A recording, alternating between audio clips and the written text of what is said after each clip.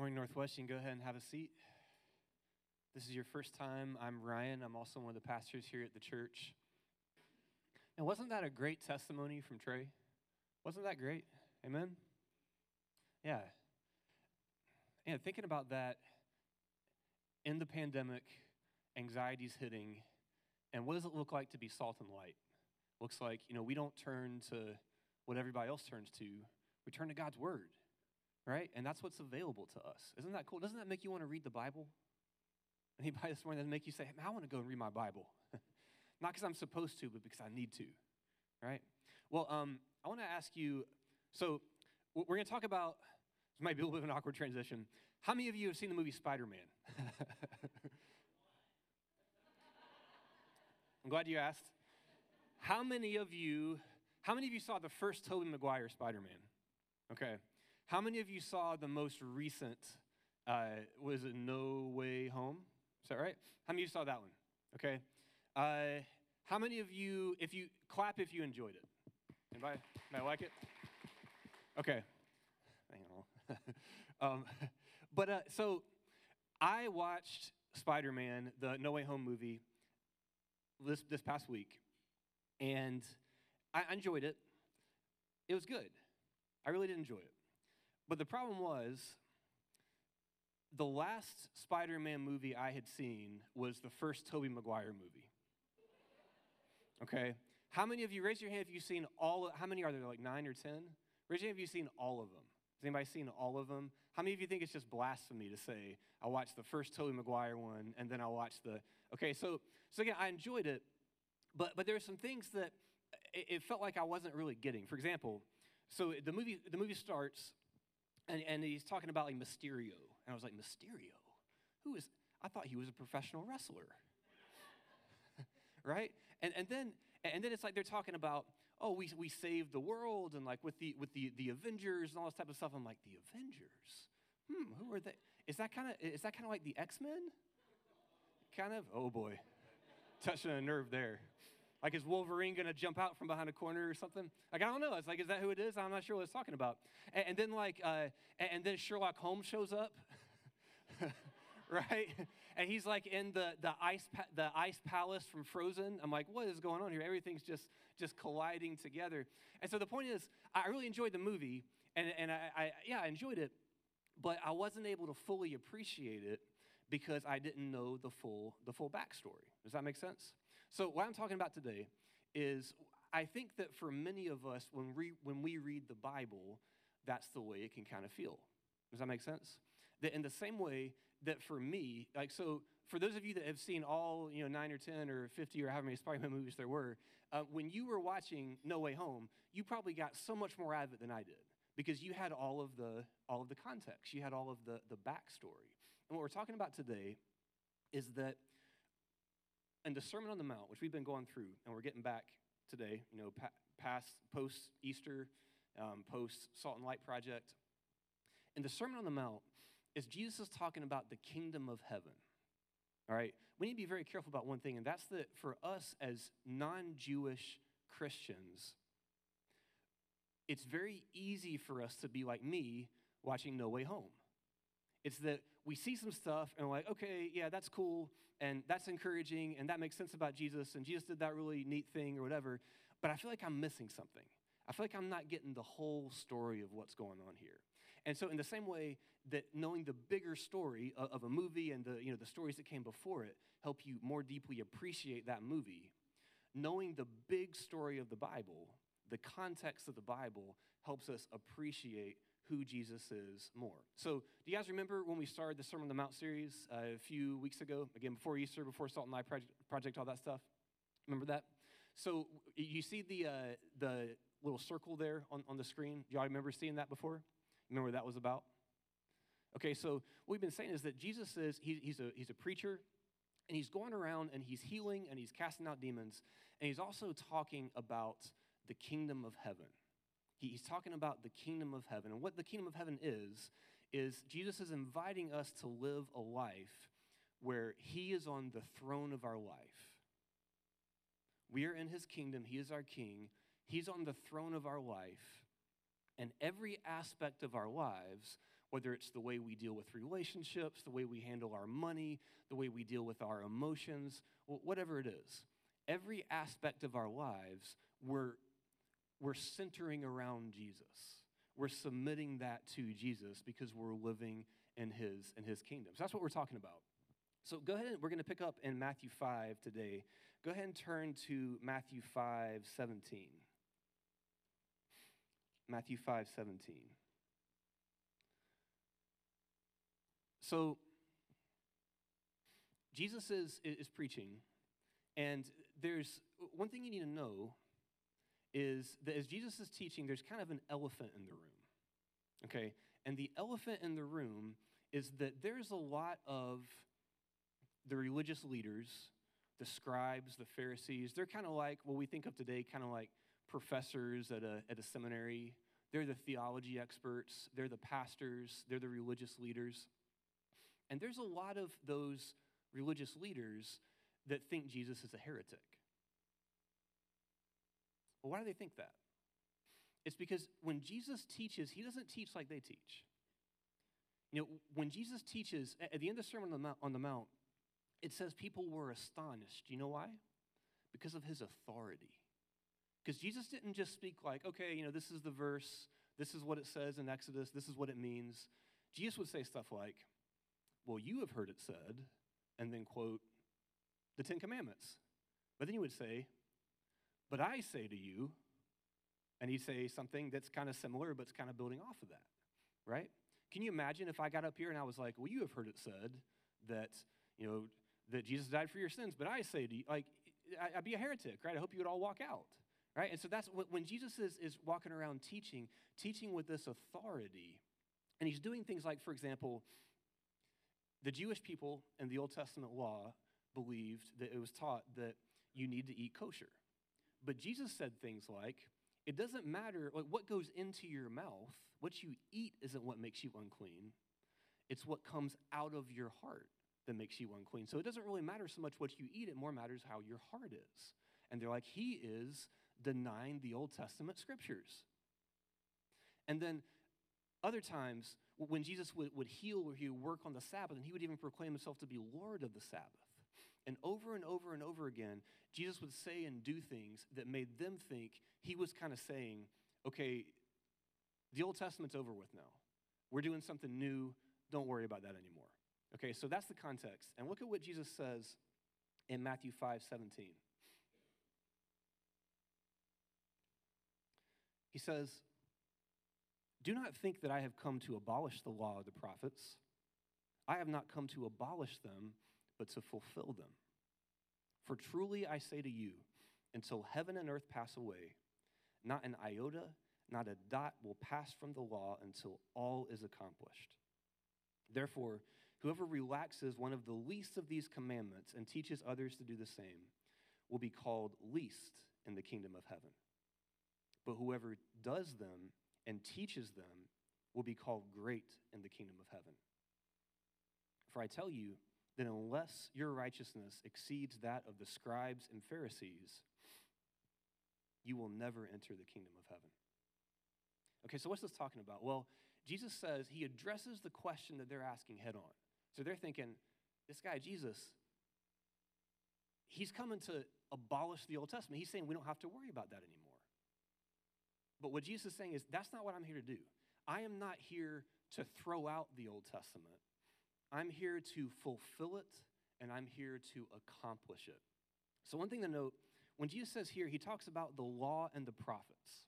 So he says the law and the prophets. For the Jewish people, when they thought about their Bible, the Bible's divided into the New Testament, which is starting with the things about Jesus and then after Jesus. And then there's the Old Testament, which is before Jesus, and gives a lot of the context of creation and the story leading up to Jesus. And so for them, at this time, their Bible was the Old Testament. And when they referred to the Old Testament, they broke it up into three sections. It was the law, the prophets, and the writings. Okay, so when they wanted to talk about the Bible, they wouldn't say the Bible, they would say the law and the prophets and the writings. And sometimes they would say even more shorthand, they just say the law, and they'd be referring to the whole Old Testament. Or they'd say the law and the prophets. So that's what Jesus is doing here. He's saying, don't think that I have come to abolish the Old Testament. I've come to fulfill it. For truly I say to you, until heaven and earth pass away, not an iota, not a dot will pass from the law, again, capital L law, until all is accomplished. Okay? And when he says a dot or an iota, in the Hebrew, basically what this is the smallest stroke of a pen. It's the dot over the I. It's the cross over the T. So Jesus is saying, this is the Old Testament scriptures, these are God's words, and they are eternal. They are never going to pass away. And I am here to fulfill them. I'm here to fulfill them. Okay, think for a second about what a big statement that is. Jesus says that he has come to fulfill the law and the prophets. Okay, when Matthew uses this term fulfill, he's used it several times up to this point in the Gospel of Matthew. When he uses this term for fulfill, it's usually in the context of talking about prophecy. So, for example, he would say, it was prophesied that the Messiah would come and he would cure our diseases and bear our burdens. And so when Jesus is healing, when he's casting out demons, when he's helping people, it says, and this fulfilled the prophecy that somebody would come, that the Messiah would come, and he would do these things, right? So he fulfilled these prophecies. But it doesn't just say that the prophecies about the Messiah are fulfilled by Jesus, but that the entire Old Testament is fulfilled by Jesus. In Luke 24, you know what? Turn with me there real quick. I'll go to Luke 24.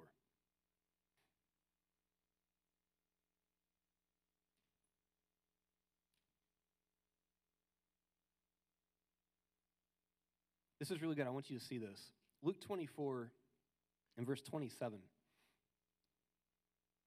So this is after the resurrection, and he's appearing to his disciples, and it says in Luke 24:27, it says, and beginning with Moses and all the prophets, so that's the law and the prophets, he interpreted to them all the scriptures, the things concerning himself. And then if you go down to verse 44, it says,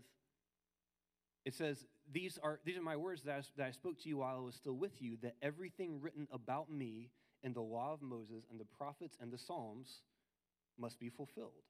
And then he opened their minds to understand the scriptures. And he said to them, thus it is written that the Christ should suffer and on the third day should rise from the dead, and that repentance and forgiveness of sins should be proclaimed in his name to all the nations beginning in Jerusalem.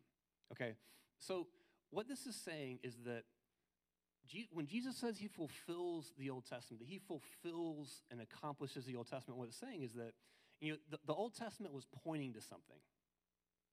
The Old Testament was pointing to something. It was saying, hey, one day something is going to happen.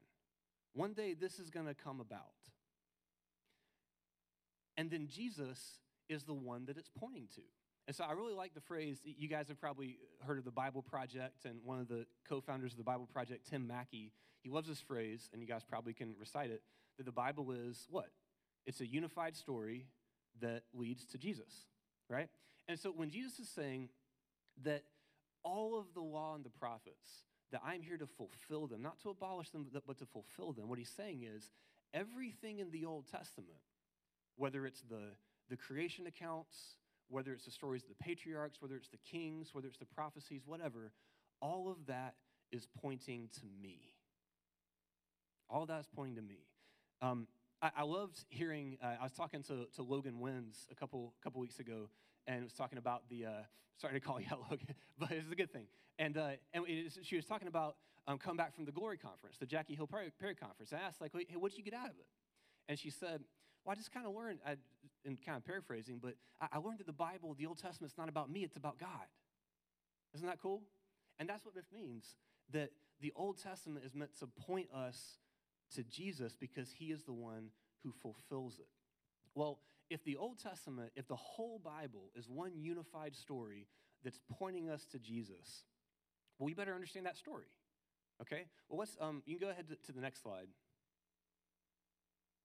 Yeah, so again, more doodles. So look at this. Again, this is kind of this isn't even the 30,000 foot view. This is like the view from space. I think that if you want to try to understand the storyline of the Bible, of the Old Testament, you can kind of break it down. And again, there's different ways to do this. This isn't perfect, but I think this is helpful. Into these 5 kind of acts, okay? Adam, Abraham, Moses, the kingdom, and then the prophets. Adam, Abraham, Moses, kingdom, and then prophets. So let's think about this story together. So when God creates the world, he creates Adam and Eve, he puts them in the garden, and he tells them to live under his rule and to enjoy everything that he's made in the garden. But they fail the test. They fail the test. They rebel against God. They want to be God. They don't want to let God be God. And so because of that, the world is cursed, and Satan, sin, and death all enter the world. And we've been tormented by Satan, sin, and death ever since. And what you see throughout the rest of the first part of Genesis is things kind of get worse and worse and worse and worse, right? But at the same time, God promises to Adam, he says, one day I'm going to send a hero. I'm going to send a hero who is going to come and he's going to defeat Satan, sin, and death. Okay, so there's what's happening, then there's the promise. Okay, well, moving on to Abraham. So things kind of get worse and worse and worse and worse, and evil is just running rampant in the world. And God could have given up, but he doesn't. God doesn't give up. Instead, he chooses a man, Abraham. He tells Abraham to leave his family and to follow him to a new land, and he makes Abraham a promise. He promises to Abraham that he's going to bless him. He's going to bless him to make him into a great nation, and that through Abraham, not just Abraham's descendants, but all of the people, all of the nations, all of the peoples on the earth are going to be blessed, right? And Abraham, there was nothing super special about Abraham. The only thing special about Abraham was that he believed God. He believed God. He wasn't rich, he wasn't powerful, he wasn't smart, but he believed God, and that's why God counted him as righteous. Well, fast forward a few generations more, you have Isaac, you have Jacob, you have Joseph, and Abraham's descendants are in Egypt. And at first things are going well, but after a while, the Egyptians kind of feel threatened by the Israelites, and they make them into slaves. So they're enslaved by this evil empire in Egypt. And so then God sends Moses, and he sends Moses to bring the people out of Egypt, to save them from their oppressors, to bring them out of Egypt and bring them to this new, beautiful land, this promised land, to give them all the blessings and the promises that he promised to Abraham. Okay. Well, they get into the land. They're in the land. Things are going well. They're prospering. They're flourishing. But then they become an independent nation state. And as an independent nation, their kings kind of one after another just lead them astray. They lead them towards idols. They lead them towards all different types of sin and evil. And there's a few bright spots. You know, David, for example, Hezekiah, and a few others too. But for the most part, the kings just kind of gradually run the kingdom into the ground. Okay? And eventually, things get so bad that they're once again defeated by a foreign empire, this time the Babylonians, and get carried away to once again be slaves. All right? But then, through the prophets, God promises them, he says, even though you've disobeyed me, even though you've run from me, even though you've rebelled against me so much, that if you repent, then I will bring you back and give you all the things I promised to give to Adam, to Abraham, and to Moses. And he promises that one day,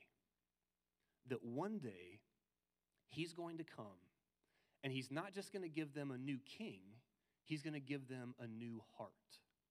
Because what you see throughout the storyline of the Bible is that no matter how good the situation is, no matter how well things are set up, the problem is inside of us.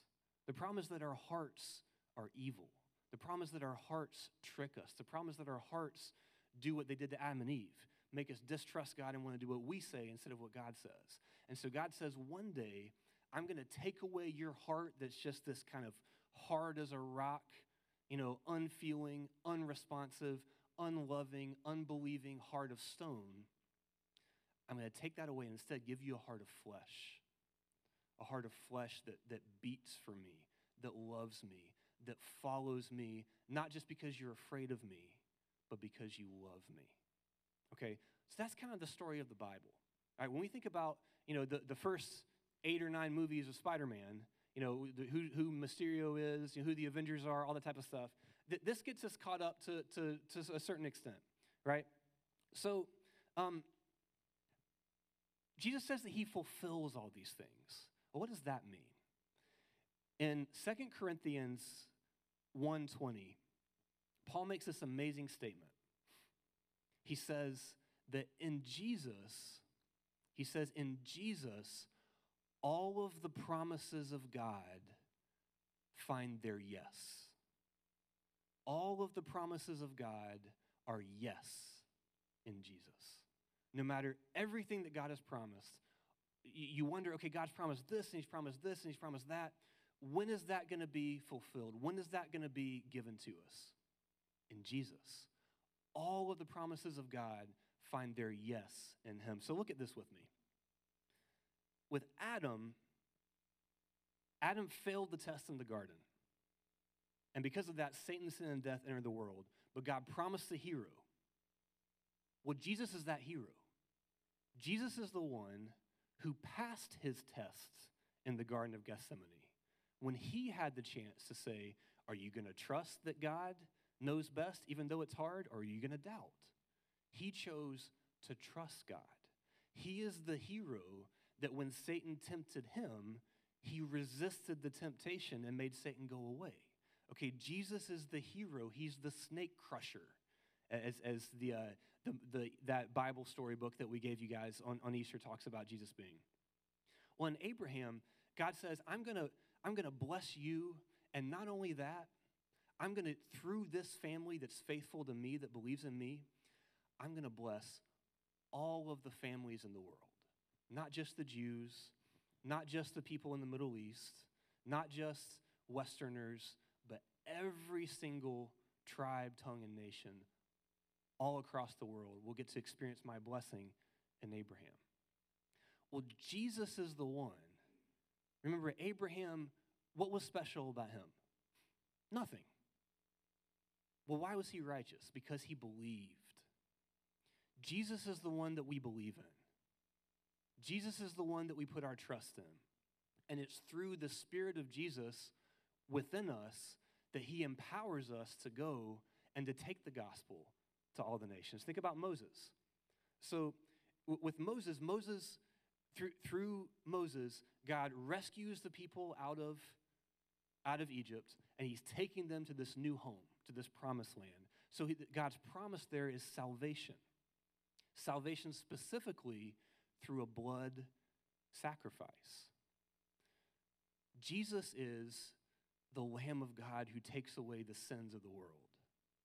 Jesus is the one who saves us from Satan's sin and death. Jesus is the one who guides us and takes us to our new home in the New Jerusalem. All right, so Jesus is the new Adam, he's the new Abraham, he's the new Moses. Think about the kingdom. Like I said, most of the kings weren't very good. But the best one was David. And God loved David so much, he was so kind to David, that he made David a promise. He said, one day, there's going to be a king who's going to be one of your descendants, who's going to come, and he's going to be an eternal king over my people. And Jesus is that king. He's not a king that came in power like they were expecting, but Jesus is the king that was prophesied. Jesus is the king that God had promised. Think about the prophets. God says, I'm going to take away your heart of stone and give you a heart of flesh. I'm going to take away the evil, the sin, the idolatry from your heart. Well, how does that happen? in Jesus, we can not just hear the rules that we need to follow, not just hear the things that we need to do, but our old self can die, and we can rise again with Christ to have new life, to have new desires, to understand why God wants us to do what he tells us to do and become obedient from the heart, like Romans 6 tells us. Okay, so Jesus is the fulfillment. The entire Bible is one unified story that all points to Jesus. Jesus is the hero. Jesus is the one who brings the blessing. Jesus is the Savior. Jesus is the King. Jesus is the one that can fix not just our outward behavior, but can give us a heart transplant. That's who Jesus is. Okay, well, as we kind of get ready to wrap up here, what does this mean for you? Think about this for a minute. I don't know if some of the stuff that I've talked about, maybe this is brand new, and you want to go back and study that some more. Maybe you've heard that a million times. Okay, yeah, tell us something we don't know. But what does this mean for you? Well, like Matt was saying a few minutes ago, we want to be a church where we live with open Bibles, which means we don't just come on Sunday morning and hear preaching and regurgitate what we hear from podcasts or from sermons. We want you to have the experience, like Trey was talking about, of opening up your Bible in your life circumstances, and hearing what God wants to say to you through that. So let me ask you this question. Thinking about living with an open Bible, what is your motivation for reading the Bible? Why do you read the Bible?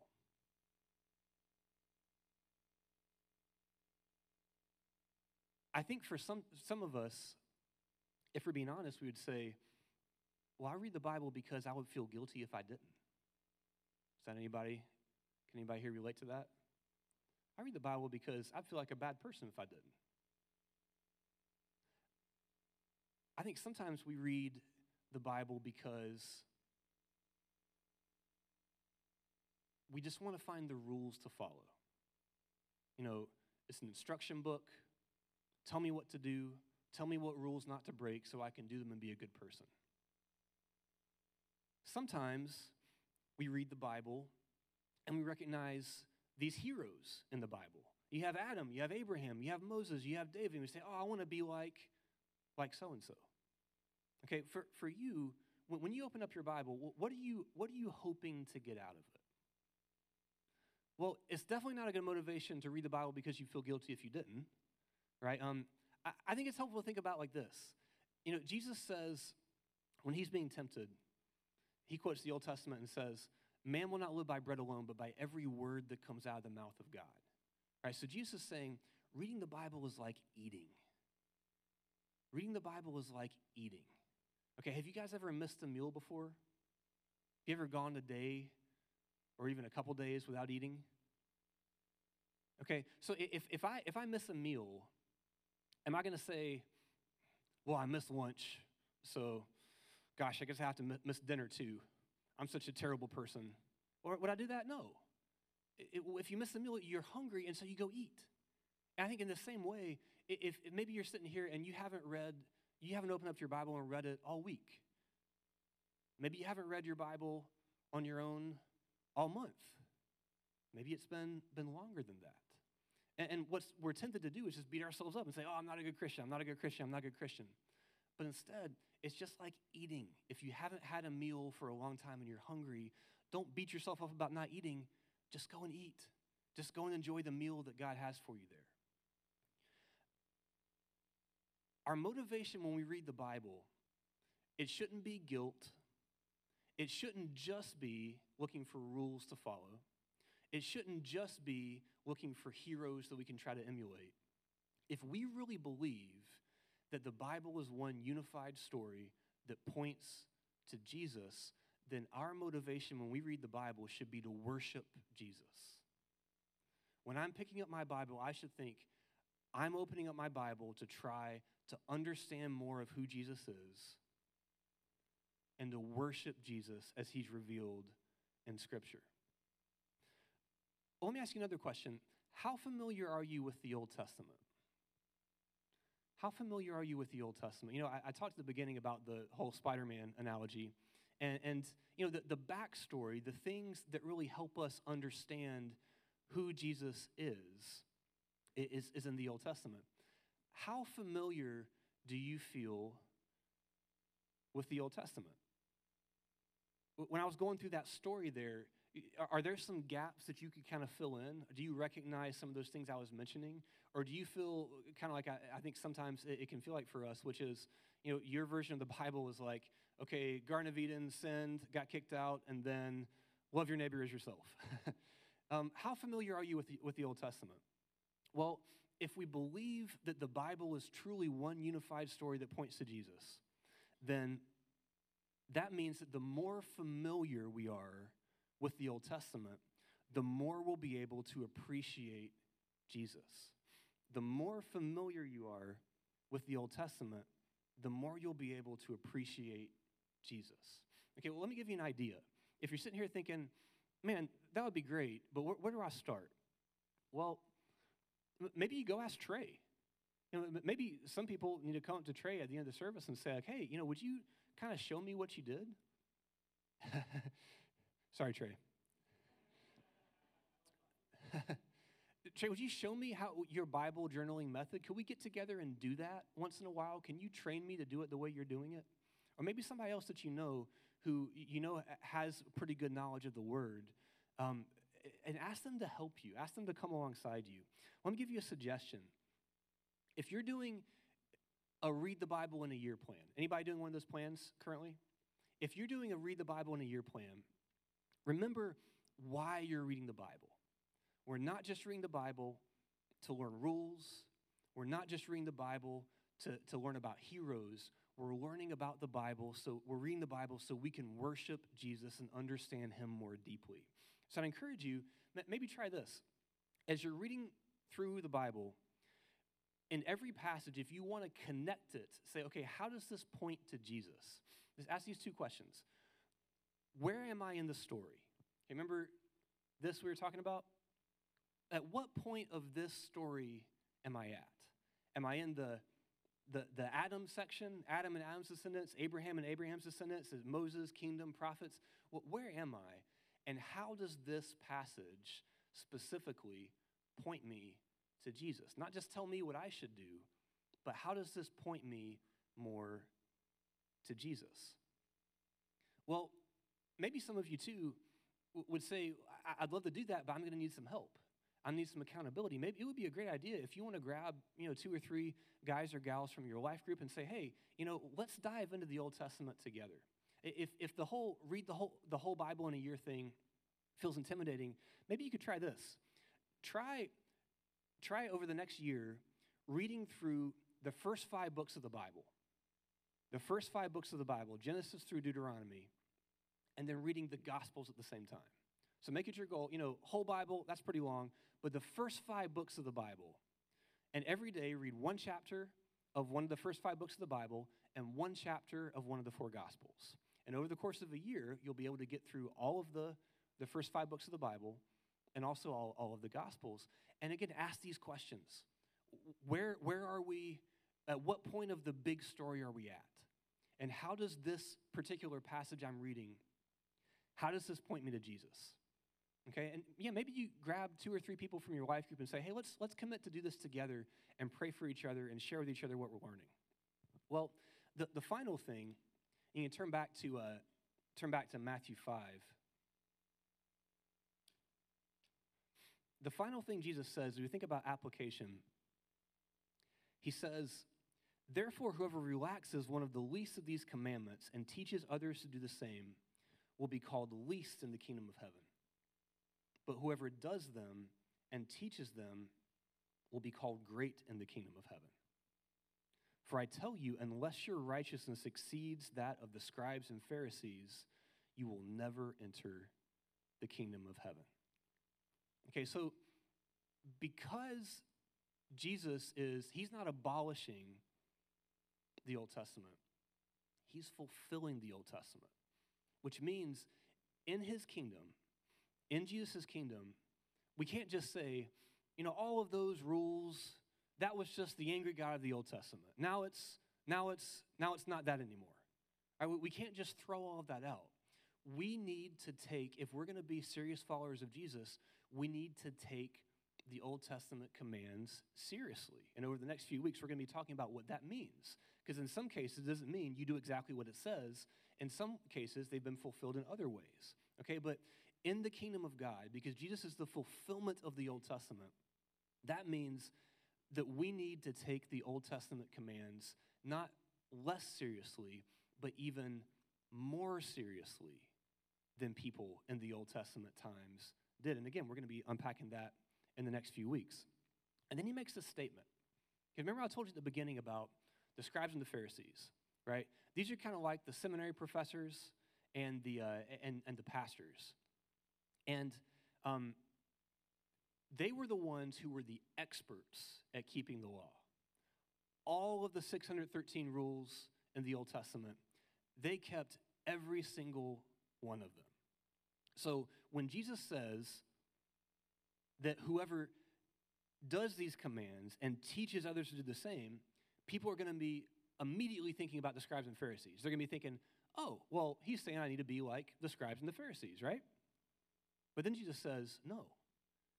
If you want to not just be great in the kingdom, but enter the kingdom, your righteousness has to exceed the scribes and the Pharisees. That's kind of like if you show up for a basketball team and the coach is like, unless you're better than Michael Jordan, you can't be on this team. That's kind of like what this is saying. And so where this would leave people is just like, how in the world do we do that? What in the world could it possibly look like for us to be more righteous than even the scribes and the Pharisees, the super-duper law-keeping experts? Well, that's what we're going to be talking about next week. Well, let me pray for us.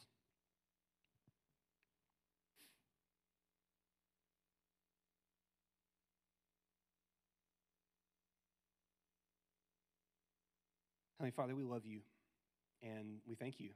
Thank you for coming. Thank you for fulfilling the Old Testament. Jesus, please show us who you are in a more clear way. Help us to live with open Bibles. Help us to see you in every passage of Scripture that we read. And please transform us from the inside out so we can follow you from the heart. And I pray these things in Jesus' name. Amen.